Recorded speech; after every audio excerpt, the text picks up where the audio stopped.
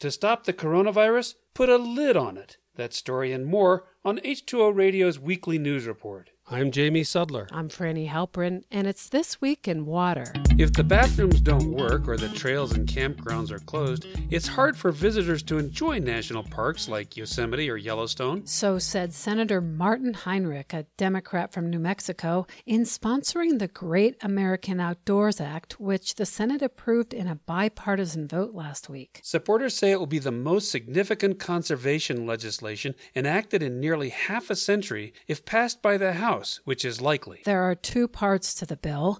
$9.5 billion will be spent over the next 5 years to help the Park Service and other agencies address their maintenance backlogs. And the measure will also permanently support the Land and Water Conservation Fund with $900 million annually. The fund has been used to expand national parks and build things like bike paths, baseball diamonds, and boat ramps. USA Today reports that the bill's passage marks a victory for preservationists who have fought for years to use money generated from fossil fuel production for environmental benefits. The Trump administration had proposed cutting the Land and Water Conservation Fund budget from $150 million to just under $8 million. The Associated Press reports that some Gulf Coast senators have complained that inland states receive an unfair share of revenue from the fund, which comes from offshore drilling.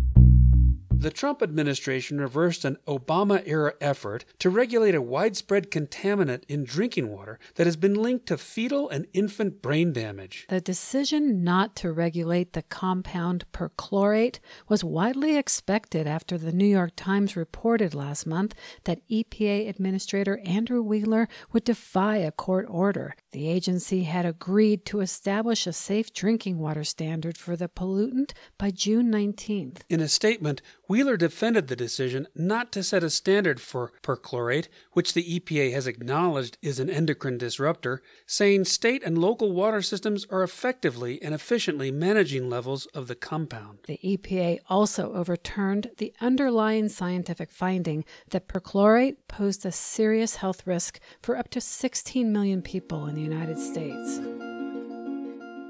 Even while COVID-19 cases continue to rise in many states in the U.S., some people are starting to go to reopened restaurants and other public spaces, and it's likely they'll have to use the restrooms. That could spread the virus, according to a study published last week that suggests flushing a toilet can create a plume of coronavirus-laden particles, which are flung into the air as far as 3 feet. The coronavirus can be found in the feces of infected people, and it's unknown how long it lasts there. A co-author of the study said when an infected person defecates, the germs first settle in the toilet bowl. Then the flushing process can lift them into the air where another person can breathe them in. A flush plume can also spread the virus that's already in the air in a restroom. National Geographic reports that neither the World Health Organization nor the Centers for Disease Control and Prevention think it's very likely that COVID-19 can be spread by bowel movements. But it's still uncertain. The researchers say there are precautions you should take in publicly shared restrooms.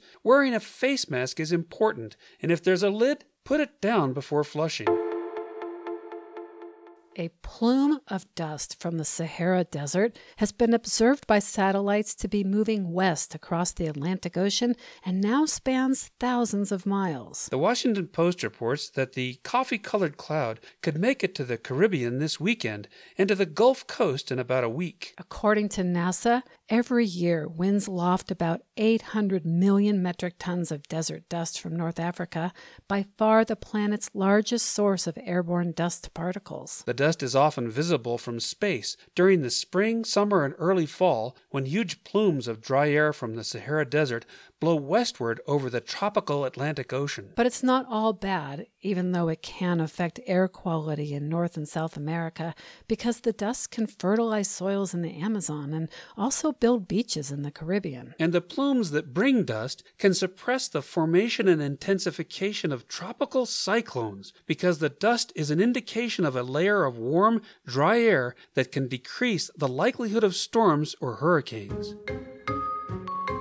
And finally, as we know, Bee populations are in decline because of climate change, pesticides, and habitat destruction. The disappearance of the pollinators could disrupt ecosystems and imperil our food supply, especially fruits and vegetables. To adapt, farmers have been looking for ways to manually pollinate plants, from using drones to feather dusters. Drones didn't work because they have a hard time not bumping into flowers and damaging them.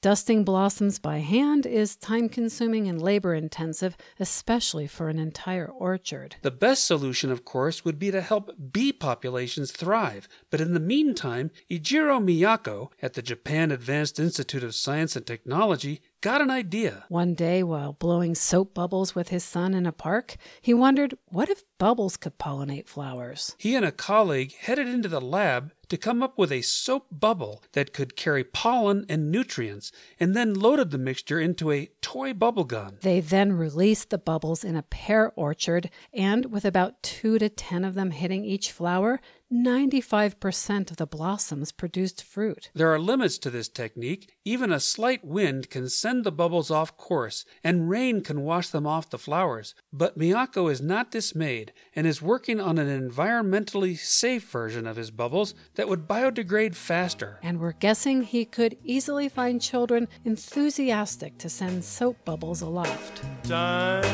H2O Radio's coverage about emerging science and water is supported by you, our listeners. Help keep us effervescent by donating now at h2oradio.org. And thank you. Make